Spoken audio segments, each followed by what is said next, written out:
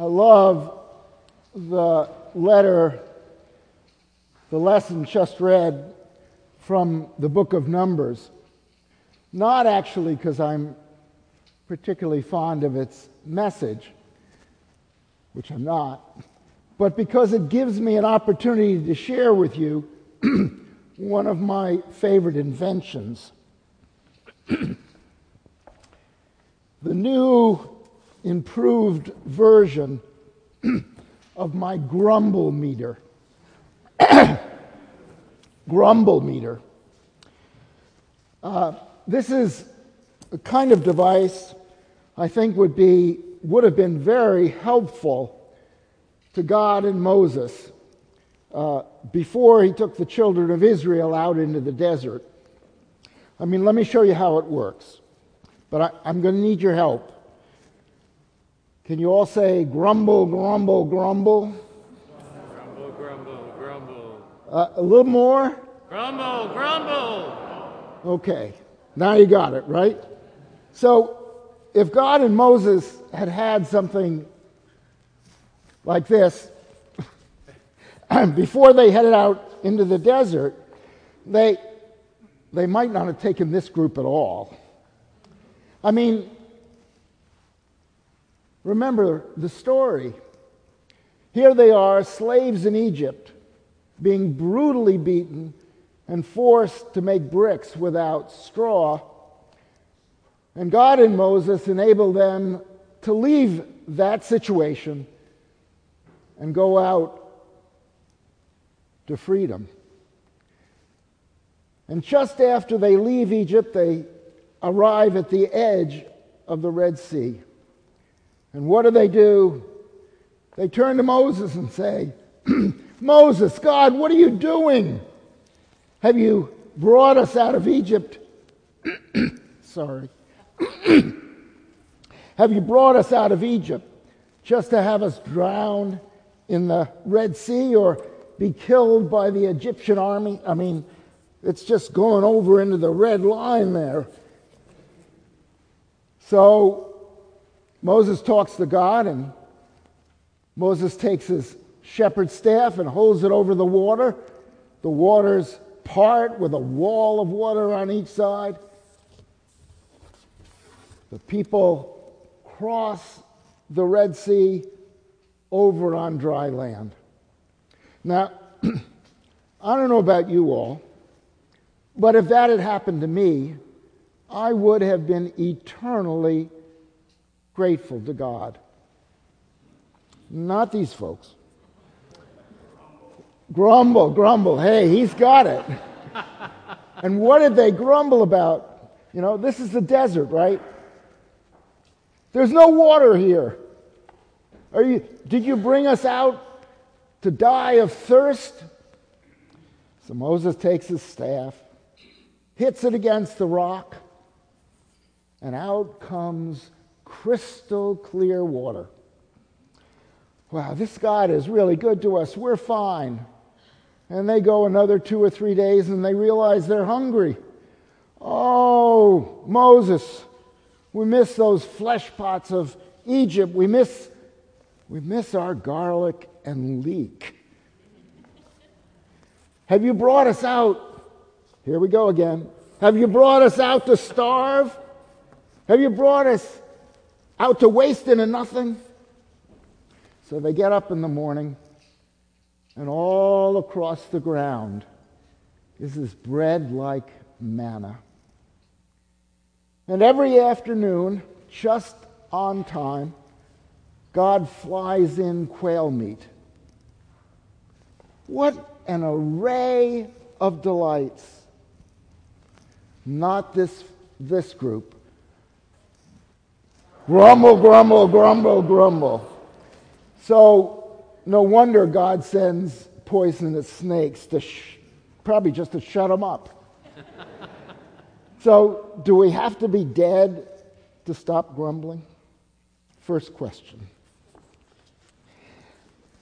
You know, grumbling isn't all bad, and we all do it. And sometimes it's helpful for leaders to find out what people are concerned about. and for individuals to pay attention to what's going on in my life. The problem is not to get stuck with it. So, this is Lent, so I'm going to grumble a little bit. Growing up as a young man, I found myself marching and protesting a little bit, trying to stop things that I thought were very destructive and open the world to some things I thought was helpful. And every time I did that, there was always 1 or 2 or 17 of these people with this great big sign on top of a 12-foot pole. And it always had written in it, "God so loved the world that he sent his only son." And they'd come up and assault me with this sign. "Have you been saved, brother? How about, have you been saved?" I should have had a grumble meter to hit them back with. Eventually, I realized, wait a second, they're talking about Jesus. Yes, I've been saved. This is the person who has room for everybody in his compassion. This is the God that created incredible diversity in the cosmos. Is this the kind of God that's going to turn me away because I want to take another path for a while? This path works for me. You know, that question, have you been saved, comes right out of this passage and a mistranslation. It doesn't say you'll be condemned, which is our translation, but you will be separated. And if you're not going this way, you have separated yourself. And that's okay. You got all eternity to figure out if that works or whether you want to come home. So, there's nothing wrong with a little bit of grumbling.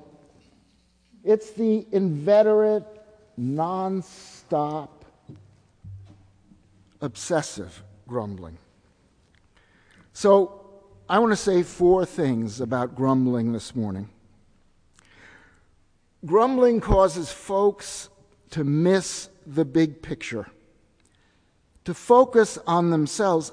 God came to save the world, the cosmos, and I am only worried about me. And it causes us to trivialize and sentimentalize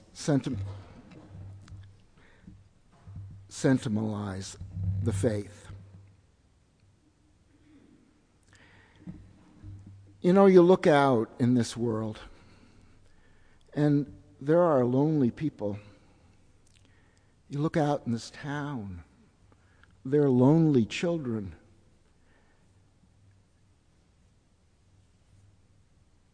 There's injustice.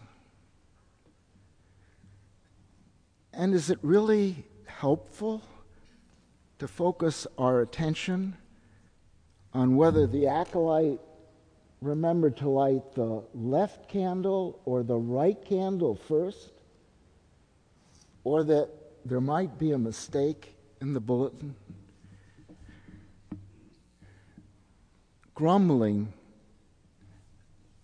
can make us petty. Number 2, grumbling focuses us on problems and looks for someone to blame while giving up hope. Fits right in there with playing victim. Healthy people and healthy spirituality know that there are good outcomes and resolutions and leaders who can bring people together to build community and make a positive difference. You know, there's a story about this group of people who looked up at the sky at one point and realized a lot of meteors were falling, that stars were falling. And some of them got worried and panicked, and they stopped cooking dinner and plowing the fields and bringing in the harvest. And it got really bad. So they finally decided to get together and climb up the mountain to talk to the sage. And the sage welcomed them and had them all sit down and look up into the sky. And they all agreed there were stars falling out of the sky. And after they had all agreed on that, the sage said, "Yeah, but it seems to me there are even more of them that are still there." And he got them to think about God and all their blessings, and then said, "You know, there are some stars falling, but don't you think we should get back to living and caring for each other?" You know, I don't know exactly why Moses took that snake and put it on the pole. I don't think he wanted people to worship the snake. I think his hope was that if people looked up, they might be reminded about the God that wanted them to have an abundant life, a life of milk and honey. Number 3, grumbling presumes that we are all alone and that defeat is assured. Healthy spirituality focuses us on our relationship with God and other people. Get yourself straight with God, and the world makes a lot more sense. Healthy spirituality knows that there is a God, and that God always wins, if not today, then in the end. Issues will be resolved, problems will be solved, wounds will be healed. Not even death ends life. Listen to a short section of Ephesians again. "But God, who is rich in mercy, out of the great love with which he loved us, even when we were dead through our trespasses, made us alive together with Christ.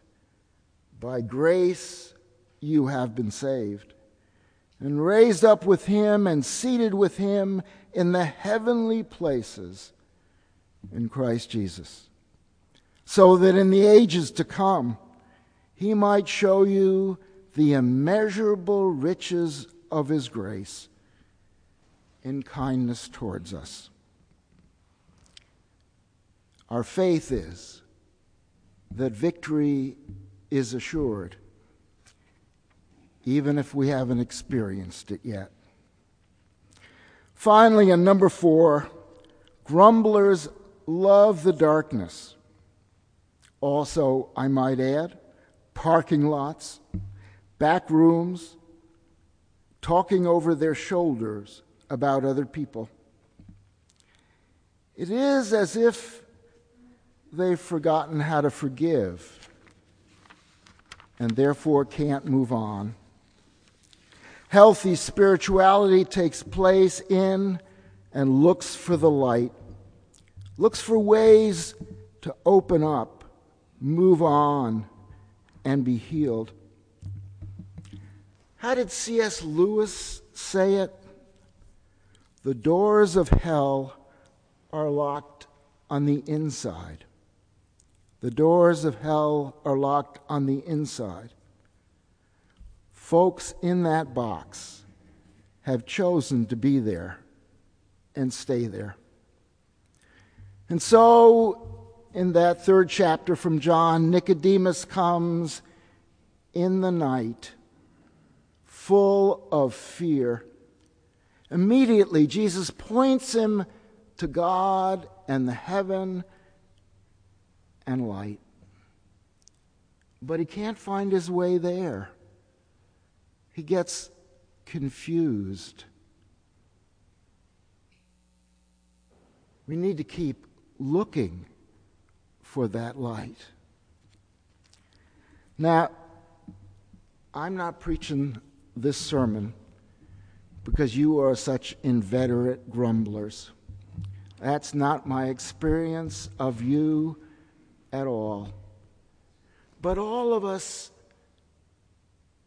do hear in our heads and in our companionships some grumbling. Listen to it. What can it teach you about what you need to do? But don't get stuck. That's where it gets destructive and draws you into the hopelessness. The good news is that we're halfway through Lent. The grumbling about sin and the darkness is half over. We can see the light of Easter at the end of the tunnel. Let's remember that. The good news is that the mess out there reminds us that we've paid too much attention to the winds of the world, that we need to pay attention to God's community and justice and peace. The good news is that there is a God who loves us and wants to lead us into better pastures in the promised land of abundant life. The good news is that God may lose battles and skirmishes, but always wins the war. The good news is that God has given us a multitude of companions on this journey. And as we are reminded every Sunday, glorious music to sing along the way. In the name of Jesus Christ, our Lord.